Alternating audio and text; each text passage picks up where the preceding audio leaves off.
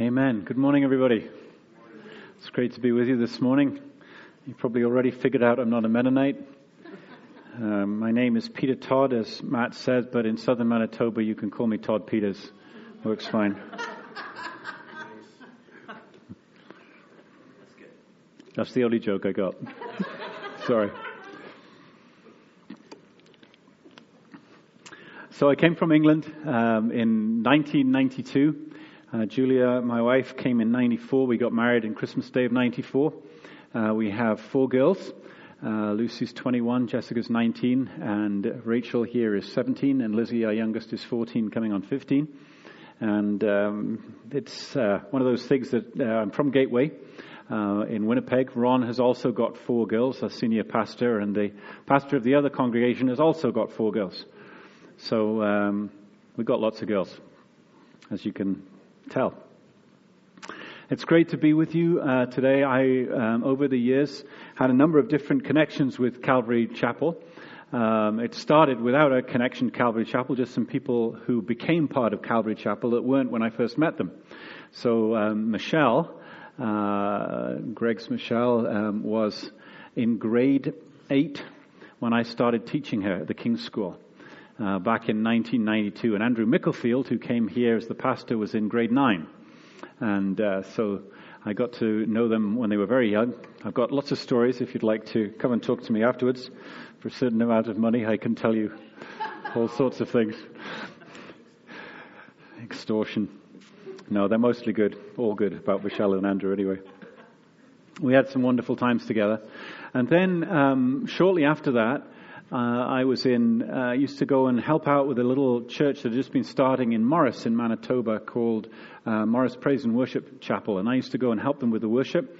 Every now and again, Ron and I would sometimes go, Ron would preach. But sometimes when I did the worship, Dave Kaler would be there to preach.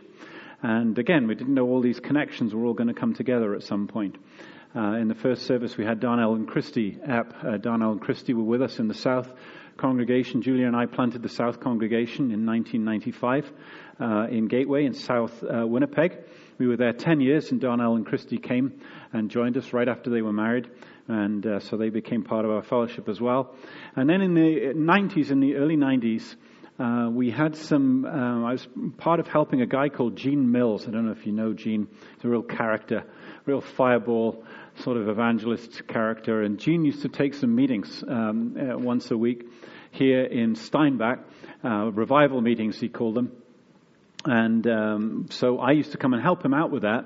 And then we realized we had a lot of young people that were coming out to these revival meetings. So we thought, well, why don't we just do a young person's meeting as well on the same night? And so the youth can have their own expression of this. So we asked around, and Calvary Chapel said, yeah, you can use our building. So for a number of Friday nights, I can't remember how many, I used to drive down from Winnipeg and would walk in here. Greg would be leading worship with the band. And I never seen anything that was even close to what came out of the worship here in those days. It was really pretty spectacular, it still is. But it was wonderful to see God moving among the young people in such a wonderful way. And so I came Friday night after Friday night after Friday night, driving down and preaching, and they would do their worship. We had great nights together. So I don't know if any of you were around in those days. But we have lots of connection over the years, and now obviously part of the same family of churches. Ron McLean, who's the senior pastor at Gateway, is my pastor, and I was in the South for 10 years, then I was the principal of the King's School for a number of years. I'm a music teacher, that's my background, and then after that I've become sort of the day-to-day pastor of the Panet Road congregation, and Ron's passing on the leadership of that, and I'll be picking that up, and we're in the process of big changes, which I know you are too, in your own way. And I had a message, I was going to preach a message I just preached a few weeks ago at Gateway.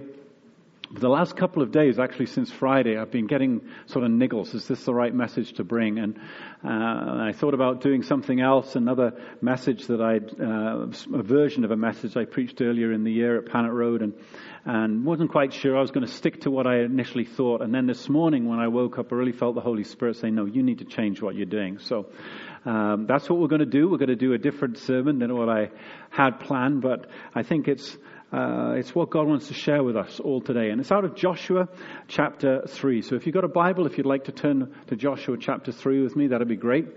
I think that Rob was in Joshua 5 with you as well recently. But this is Joshua chapter 3, and we're just going to read verse 1 to 5 from the beginning of Joshua. And the title of my message is Consecrate to Conquer. And we're going to read verse 1 to 5 in the English Standard Version. This is the only PowerPoint slide we have because they put it together for me when I got here, which I was very grateful for because we don't have any other PowerPoint slides. So you can follow along on the slide if you want to. This is from verse 1. Joshua rose early in the morning. They set out from Shittim and they came to the Jordan, he and all the people of Israel, and lodged there before they passed over. At the end of 3 days, the officers went through the camp and commanded the people, as soon as you see the ark of the covenant of the Lord your God being carried by the Levitical priests, then you shall set out from your place and follow it. Yet there shall be a distance between you and it, about 2,000 cubits in length. Do not come near it, in order that you may know the way you shall go, for you have not passed this way before. Then Joshua said to the people, consecrate yourselves, for tomorrow the Lord will do wonders among you. That's the verse that I want to take out of here this morning and open up with you. Consecrate yourselves, for tomorrow the Lord will do wonders among you. Many of you probably know the story of what came before this moment. Moses had led the people of Israel out of Egypt, miraculously crossed the Red Sea, miraculously brought all the way round through the wilderness. They came to the promised land, the edge of the promised land, and Moses sent 12 spies in to look at the land. The spies came back. 2 of them said, this land is really good and we're going to be able to take it. 10 of the spies said, too many big giants, too many big problems, too many big challenges. There's no way we're going to be able to take that land. And the 2 couldn't persuade the 10. And in probably the first bit of democracy in the Old Testament, the majority won. And as a result of that, they marched around the wilderness for another 40 years because they wouldn't go into the promised land. And God waited for all of that generation to die out and pass away. The only people left were Caleb and Joshua. And they came with the people again, and they came back to the Jordan River and across from where the promised land was. This was the place where God wanted them to be. Flowing with milk and honey, wonderful land, great place to be able to plant and grow, be able to feed your families, bring up the generations that are coming after you. It's a wonderful place, been promised to Abraham generations before. And God's brought these people right to that place of being right at the promised land. They're about to enter into it. You'd have thought they'd be massively excited, and they probably were in many ways. But they were a mixture of excitement and kind of dread, worry, concern. Because along with all the wonderful things they could see in the promised land that God had for them, there were some huge challenges that were ahead of them as well. Joshua had sent some spies out into the land. He was wise. He realized 12 didn't work last time. Only 2 came back with good reports. So he only sent 2 this time. And they came back with good reports, but they recognized Jericho is big, it's tall, it's got big walls. That's just what's on the other side of the river. And then, of course, there's all the armies and the kings that lie behind that. And all the idols and the so-called gods that exist in that area that need to be taken down and destroyed. It's big challenges standing up in front of them. But as they faced those challenges, Joshua came to them before they got to the Jordan River. And at the end of what he said to them, before they moved out to where the Jordan River was, he said, listen, consecrate yourselves, for tomorrow the Lord will do wonders among you. Let's look at the challenges a little bit more. Let's unpack them a bit. The Jordan River. If you go to the Jordan River now, has anybody been to the Jordan River? The Jordan River is nothing much more than a stream right now. Because of all the irrigation that's been taken off it over the years and the way that things have happened, there's not much of a big river there anymore. But even 150 years ago, there was an exposition went from the United States, and one of the United States officers wrote down in his journal about what happened when he got to the Jordan River, and he said it was a raging torrent, and they couldn't get, if they tried to put their boats in to go across, and the boats just got washed away. And if you go back even further, the river was even bigger. And this is at harvest time. This is flood time, when the Jordan is at its flood, it's at its biggest. And when it's at its biggest, in these days, it could get up to a mile wide. And the currents on the river were treacherous. I mean, it was like looking at an impossible journey. How can we get across this? And there's upwards of 2 million people, children, babies in arms, old folks, animals, everything to try and get across this Jordan River to the other side. Normally, when the Jordan River was down a little bit, there would be fords, and you could get across the ford. You could find a way through, but not at this season, not when it got so big. So a huge challenge. And as I mentioned before, there's the walls of Jericho on the other side, and all of the armies and the kings that are waiting to fight to save their land. Big challenges. But at the same time as big challenges, they were facing big changes of their own. They had a change of leadership. Moses had led them all these years. Humblest man on the face of the earth, the Bible says of him at the time. But God was not going to let him into the promised land. And so Joshua was going to have to do it. But Joshua wasn't a young man. Joshua was leading the troops when he was 40 years old or whatever, fresh out of Egypt. And here he is 40 years later. He was at least 80. Around that age, and he's about to lead these people into a land, and Caleb was around the same age, and they were the great sort of warrior leaders. Well, you know, they're pretty old. 80's old, and they're leading the people in, and people are going to have questions about this new leadership, and are they going to be able to do as well as Moses and everything else? And then you think about the land that they're going into. They're going into a new land. They've gone 40 years of having their meals prepared for them every day. Right? Skip the dishes for 40 years. And now they're going across the Jordan River, and they're going to have to work for their food. The first harvest is going to be there for them. They'll be able to take what's already there. But if they want to eat the following year, they're going to have to plow the ground. They're going to have to learn how to plant seeds. They're going to have to learn how to farm. This generation has never done it. They've just lived off the miraculous provision of God. And here they're going to have to go into this land, and they're going to have to be able to take it. They're going to have to drive these armies out. And then they're going to have to work the land to be able to make their own food and grow in it. Grow the food for them to eat. There's huge changes that were coming across them. And one of the changes was this. They were used to following God in a certain way. Every day, every night, there was the pillar of cloud by day and the pillar of fire at night. And when the cloud or the fire moved, they moved. Trumpets would sound, everybody would pack up their bags, and away they go. They're following something they can see in the sky, something miraculous. They've got a miraculous relationship with God where they can see what He's doing. Well, no more cloud, no more fire. And Joshua says to them, you've got to learn how to keep your own eyes, personal eyes now, on the Ark of the Covenant. On the Ark of the presence of God, of the Ark of the promises of God, the covenant promises of God. You've got to do it in such a way that every one of you can see that Ark and you can follow that Ark. That's why they had to stand 2,000 cubits away. That's a long distance away from the Ark. But when you've got 2 million people, if you get too close, not everybody can see it. So he says, you need to stand back far enough away because you've never been this way before, and you have to learn how to follow God differently. The ante's gone up in so many different ways. And this is growing these people up. It's going to grow them in maturity into who God wants them to be. But those same challenges are threatening to them right now. And they're looking at them and thinking, there is no way through. And the reality was, there was no way through. You don't cross the Jordan this time of year with 2 million people. You don't drive out 5 kings or however many there were with all their trained armies and their chariots and everything else with people who've just been herded through the wilderness who really aren't trained in warfare at all. They've had a few battles along the way. That doesn't happen. Break down huge walls. You have no machines. You've got nothing you can bring along and put stones in and throw the stones against the wall and bring the walls down. Like there's no way you can do that. And it's God who's brought them to this place. And so at the same time as there's all this excitement about what is beyond for them, there's these concerns and for some of them maybe even dread and fear. How on earth are we going to do this? And the fact that God brought their forefathers across the Red Sea 40 years ago will probably feel very far away for some of those people right now.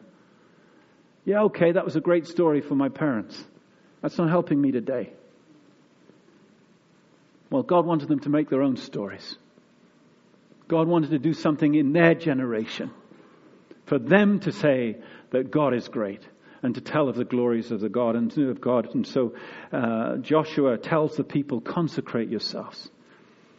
For tomorrow, not 20 years down the line, not 40 years down, tomorrow, God is going to do wonders among you. Let me unpack that a little bit, because there's two words in there that are very important. This is a partnership. There's something that we're going to do, and there's something that God's going to do. Because this is the reality. This is impossible for us. That's what Joshua is saying. Right? It's impossible. There's no way through. We can't do this by ourselves. But here's the other reality. God won't do this without us. We have a part to play in this journey. We can't do it without God, but God won't do it without us. He could do it entirely by himself, but that's not going to get what he wants to get out of this. He won't do it without them. And so there's this partnership. You consecrate yourself, I'm going to do wonders. Let's unpack that partnership a little bit. Those two words, consecrate and wonders, because they actually have a similar meaning, even though they're different Hebrew words. And the thing that's similar to both of them is this. They both mean to set apart. To set apart. Consecrate means to set yourself apart. To set yourself apart, in this case, for God. To give yourself to God. If you want to be a professional soccer player, at some point in your life, you've got to say, okay, I've got to consecrate myself to this. I can't just eat whatever I want to eat. I can't just live a certain sort of lifestyle that I want to live. I can't even go all the different places I want to go. I've got to be disciplined about myself. I've got to be disciplined to I can't start doing some extreme sport somewhere and break my leg. Like I've got to consecrate myself to the purpose of becoming the soccer player that I feel I want to be. That's what it means to set yourself apart. You put boundaries around what you're doing and who you are that enable you to give yourself to the purpose for which you're consecrating yourself. Be set apart. That's what Joshua says to the people. You set yourself apart. Because tomorrow God is going to set himself apart. It's a different word, but it has a similar meaning, and it means something different. God doesn't have to cut things out of his life to consecrate himself to us. That's not what it means. It means this, that God is going to do acts that are going to set him apart from every other God, from every other power, from every other force, from anything man can ever do. He's going to do things which are going to set him apart. That's what a wonder is in the Hebrew. It's something that sets God apart, far above, not just a little bit above, but far above, in a total other place. You consecrate yourself, he says. You set yourself apart. And I'm going to do wonders. I'm going to set myself apart. You know, God has a huge passion for his own glory. You just have to look at the creation around us. We drove in this morning into Steinbach. And if you drive in, as you know, in the morning to Steinbach and the sun's rising over the side here, some clouds. It was rising up behind some clouds. Absolutely spectacular. God has a passion for revealing his glory. That's what he does every morning. And night when it goes down the other end. And whatever happens in between. It's part of God's passion for displaying his glory. And it's not a selfish thing. He's not meeting some selfish need inside of himself that he has to show off all that he is. Everything God does is wonderful. It's glorious. It's beautiful. It's life-giving. And if people will involve themselves in what God is doing, they get to live that glorious, wonderful, exciting, life-giving, purposeful life that God has for them in his glory. You know, there's a scripture, and it talks to us in the Bible about God will not share his glory with another. You know that scripture? And he won't. But you and I are not another. He will not share his glory with another, but he will share his glory with his own. And when we are his, he shares his glory with us. Christ in us, the hope of glory in our hearts, being changed from glory to glory. We have this glory in clay vessels, broken vessels, so that the glory of God that is in us can be revealed. God wants to share his glory with us and in us and through us. And so he brings us to impossible places where only God will do. The principle of the kingdom. Because there is no other way through. Sounds like a lyric of a song. Somebody write that. Only God will do, because there is no other way through. But you will discover something about God in that moment. You will discover that he has a passion for his own glory that overrides our weaknesses, our insufficiencies, our inadequacies, whatever we feel about ourselves. His passion for his glory overrides all of those things, so that he uses people like us to display his splendor in the nations of the earth. Not just so that we can feel good about it, although we do get blessed and encouraged, but so that the nations can see. And that's what's already happening here. If you follow the story, that two spies have gone into Jericho, and it looks this massive place with all these big walls and everything else, but he discovers the people inside are trembling. Why are they trembling? Well, is not this the God that brought them through the Red Sea? Is that not their God? Like, their people on the other side, the Israelites, they're worried about the Jordan and the Jericho. The people in Jericho are not worried about the Jordan and the walls. They don't think the walls and the water are anything for this God. They know what God can do. The heathen do. And they're trembling. Consecrate yourself. Joshua says, because tomorrow I'm going to do wonders among you. When I woke up this morning, I knew you have a building project you're in the middle of. But when I was listening to Matt talk this morning, I was thinking, okay, now I understand why I'm bringing this word here to you today. Because you face some challenges which without God are impossible. Right? But that's exactly why you're here. That's exactly why you're here. That's exactly why the budget looks the way that it does. That's exactly why the difference between what we need here and what we need over in 305, is it 305 Main Street? That's exactly why you have a gap. That's exactly why some of you are wondering, what are we going to do? Are people not going to come with us? How's this going to work? And what's happening? You can see the giants, and they're real. You are going to face some challenges, even in moving. You're going to face some spiritual warfare by moving over there that you do not face by staying here. For a start, God encourages his people to move, but the devil doesn't like them to move. The devil likes us kind of just staying comfortable. Don't take any new ground. But you're going to discover, even though you're just moving a few streets away in Steinbach, that you're going to face some very different things over there. We are in the process at Panet Road of going in a number of different directions. If you know our story, God spoke to us about expansion in 2012. We thought we were adding a little extension onto the current building. We had the plans and everything. 3.5 million, whatever it was going to be. 6 years later, and a number of readjusted plans later, seriously readjusted plans. We were going to do our little extension, and then we felt God move along. God spoke to us about the country club, the Transcona Country Club. I don't know if you know that building. And it was up for sale. So we went through this whole process of whether she should buy the Transcona Country Club. And the answer was no.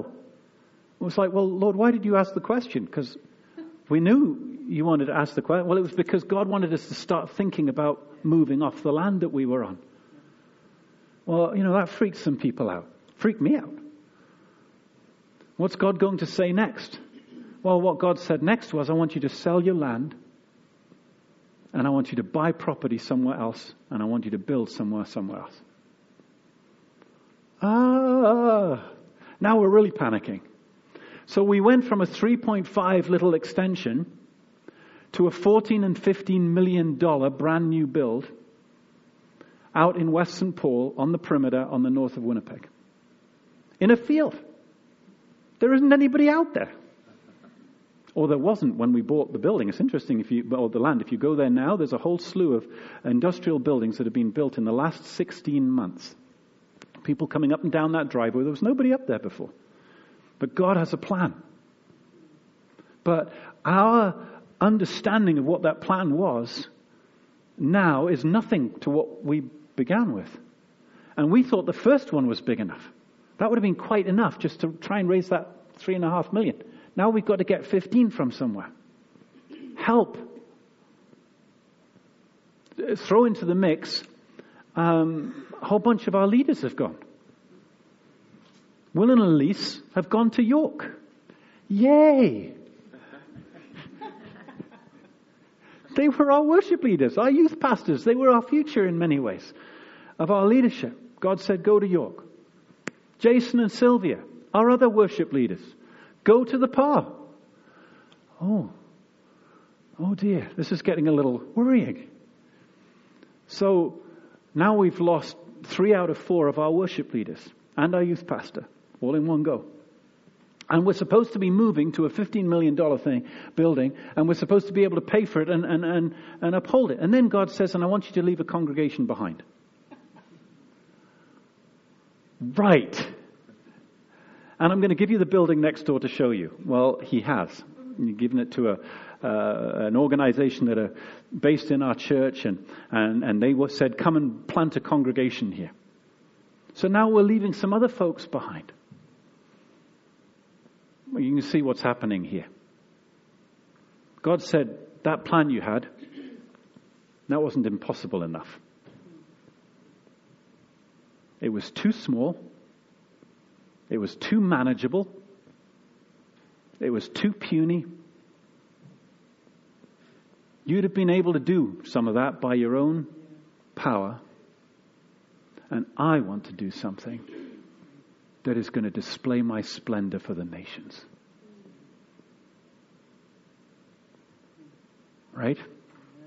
But it's not an easy place to live, is it? Because all sorts of things go off in you.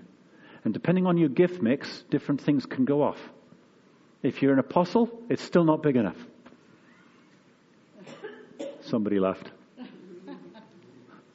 If you're a pastor, why are we moving in the first place? Why are we scattering the sheep? We just need to stay together and build from where we are. If it's an evangelist, why do we need a building anyway?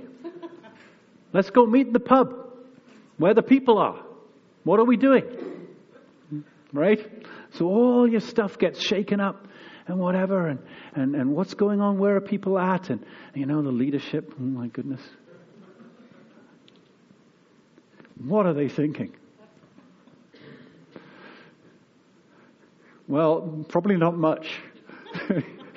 Other than, help, Lord, help us. But one of the things that happens in that journey is that God shakes loose some of the things that are going to be a problem for us when we move if we don't deal with them now.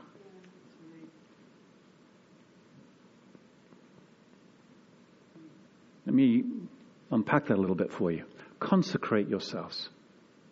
Set yourselves, your stuff, your family apart for God. Because tomorrow I'm going to do great wonders. He brings them across the Jordan. He breaks through Jericho. Right? They go off and fight the next battle, and what happens? They lose. That wasn't supposed to happen. How did we lose? Well, God said there's sin in your camp. Well, what do you mean there's sin in my camp? There's somebody who's taken something that was consecrated to destruction, and they've taken it for themselves. What had happened? Well, Olga Achan and his family, when he was sent home that night to consecrate himself before he crossed the Jordan River, he didn't get to the issues.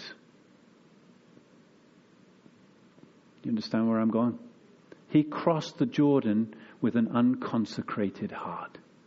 And when the opportunity came to take a little bit of gold and silver and stuff for himself, he stuffed it into his pillow bag and he took it out of Jericho and he hid it in his tent.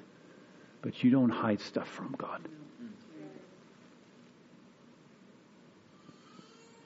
When things get shaken loose, whatever it looks like, because it often looks ugly in us, never mind anybody else around us, it's because God is looking to purify our hearts so that when we get to where He wants us to be, we can flourish the way He wants us to flourish. He deals with those issues. And so they come out all over the place. They can come out round your supper table at home. They can come out in the church parking lot. Things come out in the church parking lot, that don't come out in the pastor's office. And sometimes they're just very concerned people who are trying to sort out their concerns. They're just sorting them out in the wrong way with the wrong people. Instead of going to the leadership and dealing with things properly or whatever, it comes out somewhere else. And then you get some muttering and grumbling. And, well, what's going on? Well, God's bringing things to the surface to say, come on. If you're going to go across this land together, you need to get tight. You need to be able to deal with your issues. You need to be honest with each other. You need to be able to get to the stuff.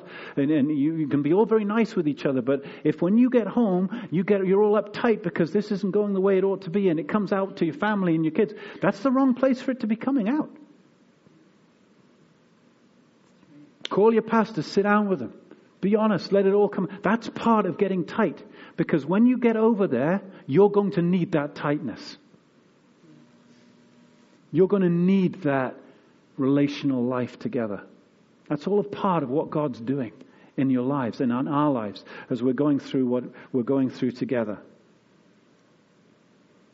So I came this morning to encourage you in this. God is going to do wonders among you. He is going to set Himself apart as holy and glorious and mighty above every other god, among every other idol, above any other person. In Steinbach and in the nations of the earth. But He doesn't want to do it without you. He wants to do it with you. And so His encouragement to you is, and to me, go home and consecrate yourself to the Lord. What does that mean? Well, I think in those days it would have meant they would have probably gone home, and because they were thinking in terms of rituals and stuff like that, they'd have probably washed all their clothes, they'd have sorted out whatever needed to be sorted out and whatever. But maybe then at some point they'd sit around a table and maybe somebody around the room would say, okay, folks, what are we watching on the internet? What's going on in our home that oughtn't to be going on in our home? What's going on in our hearts? Gossip, slander, is there stuff we need to deal with here? Is there pride? Is there judgments? Like, what do we need to deal with so that when God takes us over the land, we've already dealt with those issues in our heart, or at least we're aware of them. It's not like we suddenly become perfect, is it? But when we're aware of them and we bring them into the light and we are honest with them and we confess our sins to each other, He's faithful, He's just, He forgives us our sins and He cleanses us from all unrighteousness. Right? If we say we have no sin, we deceive ourselves. We've all got it, and the truth is not in us. But if we confess our sins, He is faithful and just to forgive us our sins, to cleanse us from all unrighteousness. Bringing things into the light, dealing with them properly as we go through. That's part of the journey that God has us on to get us to where He wants us to go. So my question to you this morning, and to me, to us, is, Lord, what do you want to say to us about consecration? Me, personally. And then my family, my home. Lord, what do you want us to deal with, to sort out, so that we can move together to where you want us to be and into what you have for us in a way that's going to bring you the glory that your wonders are going to deserve. We can take away from that glory, you know. Achan did. When that first battle was lost, some of the people around about thought, their God isn't as big as we thought he was. Ai can defeat them, so can we. What did they have to do? They had to go back to their tents, consecrate themselves again, get it right with the Lord, so that God was able to reveal his glory the way he wanted to reveal it. So I want to do a little bit of listening prayer. I'm just going to ask the Holy Spirit to speak to us. Okay? He might not want to say anything to you. That's fine. But just to say to us, Lord, is the things that you want to say to us about our lives where you're saying, Lord, you want us to consecrate ourselves. When I do listening prayer, when we do it a lot at Gateway, most of the time I don't hear voices, like a voice speaking to me. It's a thought. But over the years, I've come to trust that often when I ask the Lord, the first thought that comes to my mind is from God. Because the next thoughts I spend trying to get rid of the first one. So I was doing some work on my car. I had it up on a jack in a very tight space. There's just the car, me, and the fence right at my back. So I'm sitting with my fence in my back. My legs are underneath the car. It's on the jack. And I'm working away under the wheel hub in the car. And a thought comes to my head. It's the closest I've got to hearing a voice. It wasn't a voice, it was just a loud thought. And it was, get your feet out from under the car, now. And it was one of those, it was just the way it was said. It wasn't like I'm going to sit and think about this for a moment. It was like, no, I didn't even think about it. I pulled my legs out from underneath the car, and the jack slipped away from underneath the car, and it crashed down right where my legs had been.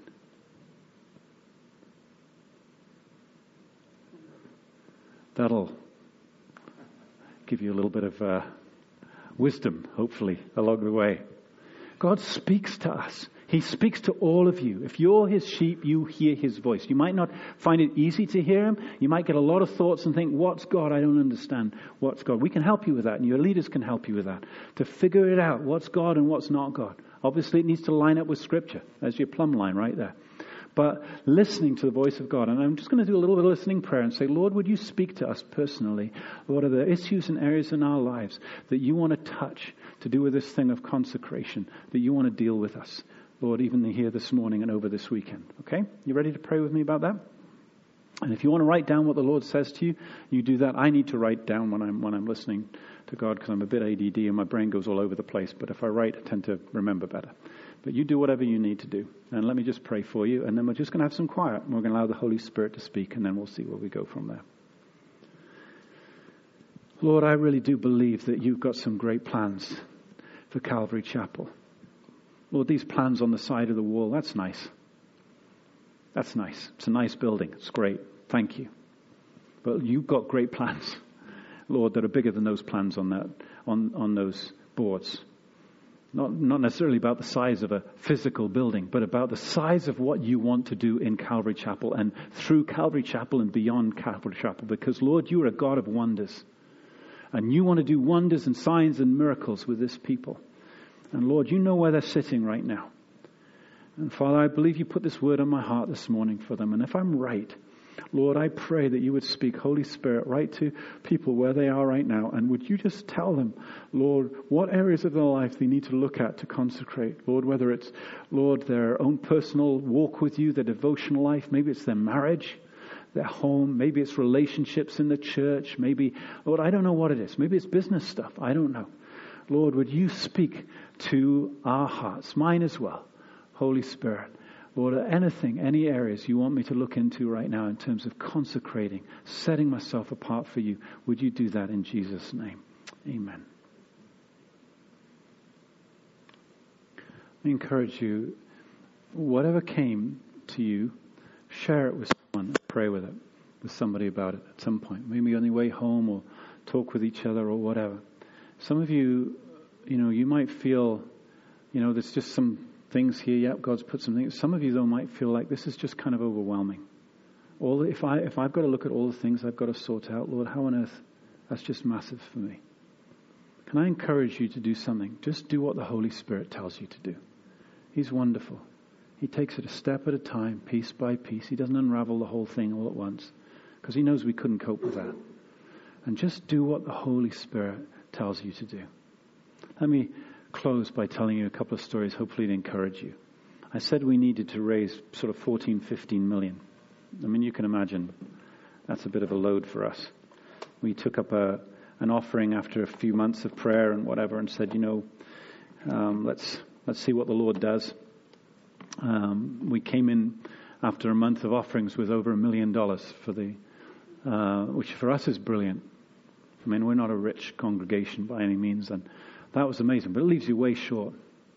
A few years ago, we have 6 acres of land at Panet Road where our building is, and there was a field just north, right next to us, which had a farm in it. And Ron and Mary, if you know Ron and Mary, Ron's our senior pastor, Mary's his wife. Mary's dad was a businessman. He came to live with Ron and Mary in his last few years. And he came to us one day and he said, you need to buy that land. We said, we don't need to buy that land. We've got everything we need. No, he said, you need to buy that land. Well, we disagreed with him. But he was a Dutchman. And when he got something in his head, so he went over to the farmhouse. He knocked on the door and he said, listen, can you give me first rights of refusal? And so we were like, okay. He came back and said, yeah, I've got first rights of refusal. Anyway, it came available. I can't remember the exact number. I quoted 140,000 in the first service. I need to check it. It was something around about that. So we prayed about it, and he persuaded us to buy this piece of land. Well, this coming week or the week after, the check at the end of our deal will come through for $4.1 or $4.2 million.